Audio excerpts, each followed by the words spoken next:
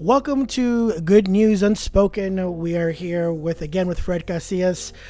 In fact, this time you've had a chance to be able to hear an awesome presentation from him in our first episode. Definitely want to refer you back to the previous in our first episode that gives really in-depth detail on the Eucharistic Revival and what that means. But first and foremost, one of the biggest things that I want to be able to touch on today is we're going to get to know who Fred Casillas is and the kind of parishioner he is, and his love and passion and zeal, not just for God, but for the community of the parish as well too. So as we kind of jump right in on this conversation, I definitely want to be able to open up with a small little prayer here. We're going to start in the name of the Father, the Son, and the Holy Spirit. Amen. We just ask you, Lord, that you're present here in this conversation, that you guide us through this conversation and this dialogue and this communication with one another, and that we ask for the invocation of the Holy Spirit to be present upon us at this particular time. And as we continue to dig deep on what it is and what the Eucharistic Revival is all about. In the name of the Father, the Son, and the Holy Spirit. Amen. All right. So, Fred, I kind of want to jump in a little bit on, the whole Eucharistic Revival, what it means to you, kind of a thing, and your experience just with forming the presentation and really digging into that aspect. So, first and foremost, I want to welcome you to Good News Unspoken, and want to just kind of extend the question out to you is, what does the Eucharist mean to you? I mean, thank you, Alex. It's great to be here. What does the Eucharist mean to me? Well, of course, it's the presence of God. It's the real presence of God. It's being able to bring or to allow or to ask or to open the door to Jesus Christ, to God, to come into my soul and replenish my previous sinfulness. Helps me to become a child of God. It just clears my mind and helps clear my soul. Of course, I prepare for it. I go to confession, because I guess we know, as Catholics, we're not supposed to receive the sacrament of the Eucharist with mortal sin. Well, some of us, I believe, have an understanding that we need to go to reconciliation. But sometimes too often I find that a lot of the youth or young adults, or even sometimes adults, are not very aware that reconciliation is part of that preparation of receiving Eucharist. And is that something, growing up, that you always knew that confession was a part of receiving Eucharist, or is that something that was a very vital, important part of preparing for Eucharistic celebration for you? No, to be honest with you, a little history. I was a cradle Catholic, went to St. Joseph's on the south side, went to Catholic High School, La Salle, and went a few years to St. Mary's University. And I really hadn't put two and two together. I didn't realize that one, to me anyway, one without the other just didn't work. Not until recently did I really start coming together. As a cradle Catholic, I was one of the, I guess there's a typical story that you hear, a fallen away Catholic. I hadn't gone to confession or to church or confession for decades. I met a really great woman, got married to her, got on the right path, and started learning more about my religion. Actually got involved, started looking inwardly to myself and into God and what did all that mean. And it was a growth process. I think I grew more in the last 5 to 10 years than I did maybe in 65 years of my life spiritually, because I did look into it and I said, what does all this mean? Started doing more confession. I try to go at least every week, at least every 2 weeks now, whereas before confession was just a nuisance, something I had to do. But I started going more frequently, and I love it. I feel great after I go to confession. I'm more conscious of what I'm doing. Yeah. And then, of course, every Sunday I go to Mass, and I receive the Eucharist. And some days are just more invigorating than others. I don't know. I guess it's my human nature. Sometimes when I feel the Eucharist, it just, okay, it's so-so. But then there's other times that I just I'm elated. I guess I'm spiritually ready to consume the real body and blood of Christ. And that's how I go. It's an up and down thing, I guess, much like life is. Sometimes I'm really high on the Lord, and sometimes I'm just sort of a mediocre on the Lord. But the times that I'm high on the Lord, I'm really high, and I love that because my soul is clean. I'm invigorated in Christ, with Christ. And I just love it. There's times that I love it. I guess I have to be in the right mindset spiritually. Yeah. And that's pretty much the way my spiritual life goes. Yeah, and I think a lot of us at times, especially when you're young or you're new to the faith, or you don't understand a lot of what Eucharistic celebration is, or the Eucharist, or the you talk about the invocation of the Holy Spirit and all these kinds of things that kind of come with our Catholic faith, right? So you got a lot of doctrinal and dogmatic terms that you come across that can be very intimidating. And it's the same thing too, is reconciliation and repentance, and even the Eucharist itself can be intimidating to some people, where their full understanding or trying to figure out what it all means. I think at times they can feel like they're falling short of really getting a grasp, or because I guess to simplify it is that we all at times put ourselves in a position where we can look at something, whether it's a water bottle or we look at something like an animal or a dog, we can identify, right, those kinds of things or subjects. But when we look at the Eucharist, I think so many of us can't connect that the presence and the Eucharist and how this is truly the embodiment of Christ. So in your digging and learning as far as the presentation and the more about the Eucharistic Revival, how has that helped you to really connect those things together for you? I think the intent to understand more fed a lot of my enthusiasm into doing the research, the simple research. The Catechism is easily accessible. Holy Scriptures is easily accessible on the internet. You can find anything, unfortunately and fortunately. And the intent of trying to learn more helped me. And the more I understood, it wasn't a short journey. It was a long, arduous journey, again with the hills and valleys. But it's just like anything else, I think. The more you try, the clearer things become. And there'll be frustration, but there'll be edification where you feel, God, I get it. I'm getting it. It's a continuum. You study a little bit. You look at a YouTube video, dozens or maybe hundreds of priests on the internet that explain the faith, and you can search any topic. And even if you don't especially care for the internet, you can read the Catechism again. You can actually, when you go to Mass, look at the priest. What is he doing? What does it mean?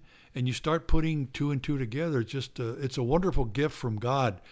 This mind that we have, as flawed as it is, as flawed as mine is, it takes a lot of time. Yeah. Sometimes 2 and 2 is 5.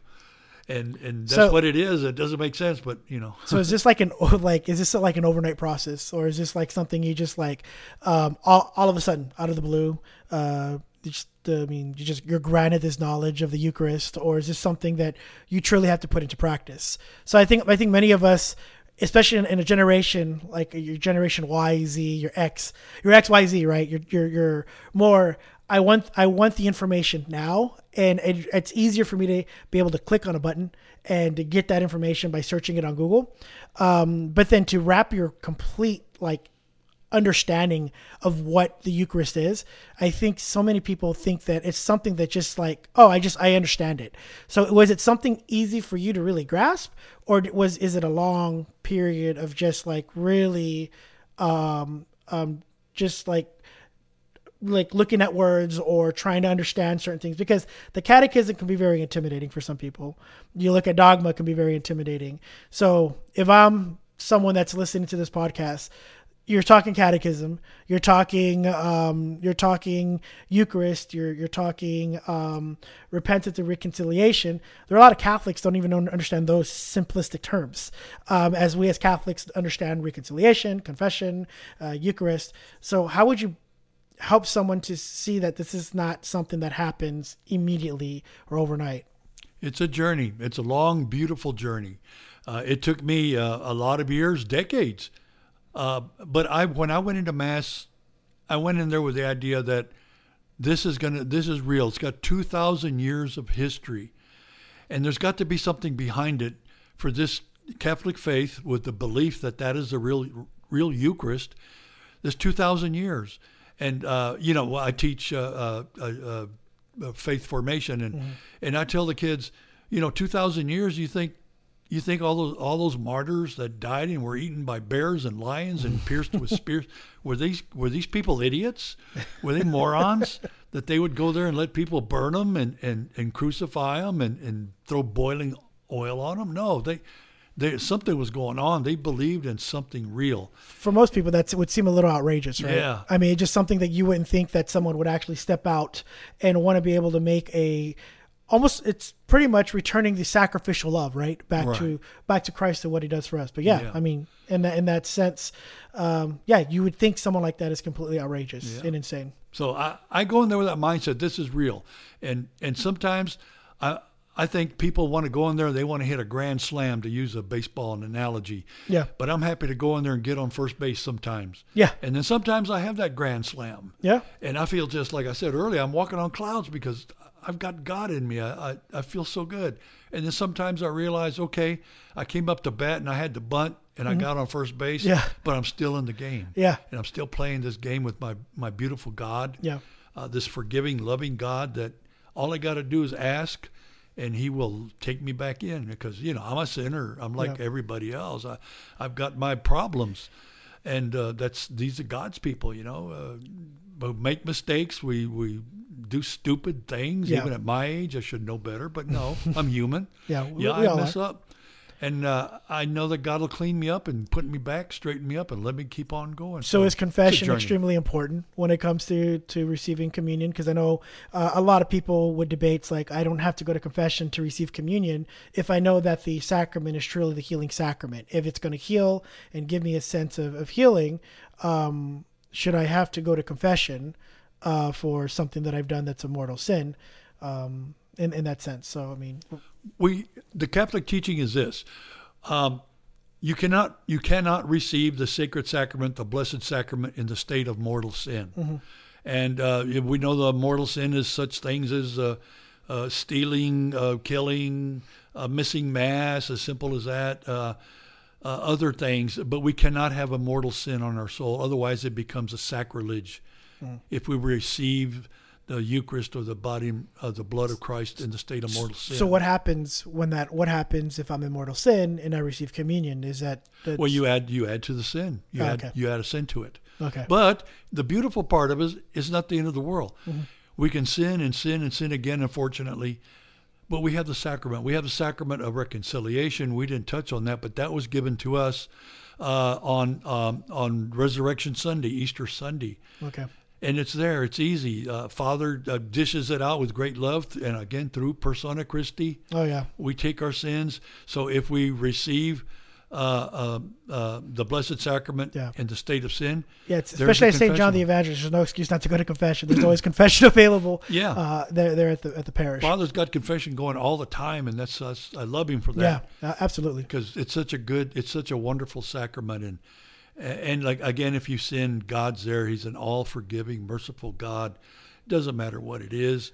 He's there for us all the time. So why do you think that some people don't realize that they have to go to confession to receive communion? Do you is that just more or less of a honestly a very innocent ignorance on their part? Maybe it's something that they weren't taught, or something that they weren't informed about, because I know the church has talked a lot about the catechesis of the fact that the Eucharist doesn't exist, right? As far as like people talking about how the Eucharist doesn't exist. That Pew Research, you talked about that. I mean, I know in your presentation that a large percentage of Catholics don't believe in the existence of Christ or God in the Eucharist. And is that just in lieu of because people just are not informed, or why? I think it's all of the above. Okay. I think some of it is, well, everybody else is getting up. I'll look bad if I don't get up. Yeah. Some people roll the dice and say, well, I'll just go receive the Blessed Sacrament and I'll be okay. I'll go to a confession mañana, and we know how frequently mañana comes around. For those that don't know, mañana, tomorrow, and that never gonna come. Yeah. It's all because we're human. We're inclined to sin. We have concupiscence, means we're inclined to sin, and I do, and I guess a lot of other people do, and we just take it lightly. But we can't afford to do that because it's egregious. It's very hurtful to do that to our Lord, to consume the body of Christ in the state of mortal sin. Venial sins, as I understand it, during Mass, during the Confiteor, venial sins are forgiven during Mass, but only venial. Not now. Can venial sin add up to where it could lead you to a mortal sin, or how does that work? So let's say, for example, my venial sin is a white lie, but that white lie grows into something that becomes habitual. Is that, and it becomes something where could it lead me to a mortal sin in that aspect? I think so. Yeah, we figure we're dealing with the devil. He's a shrewd devil. Absolutely. He'll get you to take an inch and then 2 inches, and then before long you're a whole football field. So I tell the kids this at school. You sin a little, it becomes easier. Gotcha. The next time it can be a little greater, and it's not so bad. It's like, taking one small pill, and the next one's not so bad. Yeah, it becomes easier to sin. So you try not to. I can't remember it all, but it's interesting what Paul wrote. St. Paul. Paul wrote, I'm going to have to. Sorry, St. Paul, but I'm going to have to paraphrase. Forgive me, in Jesus, of course. This is the Fred edition. Yeah, I have my favorite sin that I hate, and I hate to do it, but I continue to do it, and I repeat that to myself whenever I say, I don't want to go to confession again. Yeah. But Paul said it. I mean, we've got our favorite sin, and we're going to do it again because the devil knows that's where he's got that hook, and he's going to throw that bait, and being human, we're going to take it. But being human, children of God, people that are loved by Jesus, he gave us that sacrament of confession because he knows us. Absolutely. He knows us. He knows what he made. Absolutely. We're greatly flawed. At least I am. So what's your prayer? The whole Eucharistic Revival. I'm not sure. I think you mentioned that I'm not sure we're coming to a close to it pretty soon, or how that's. Well, it'll be going. It's a several years long project. It'll be finishing sometime in 25. There's a National Eucharistic Congress. So what's your prayer in the midst of all this formation and presentation?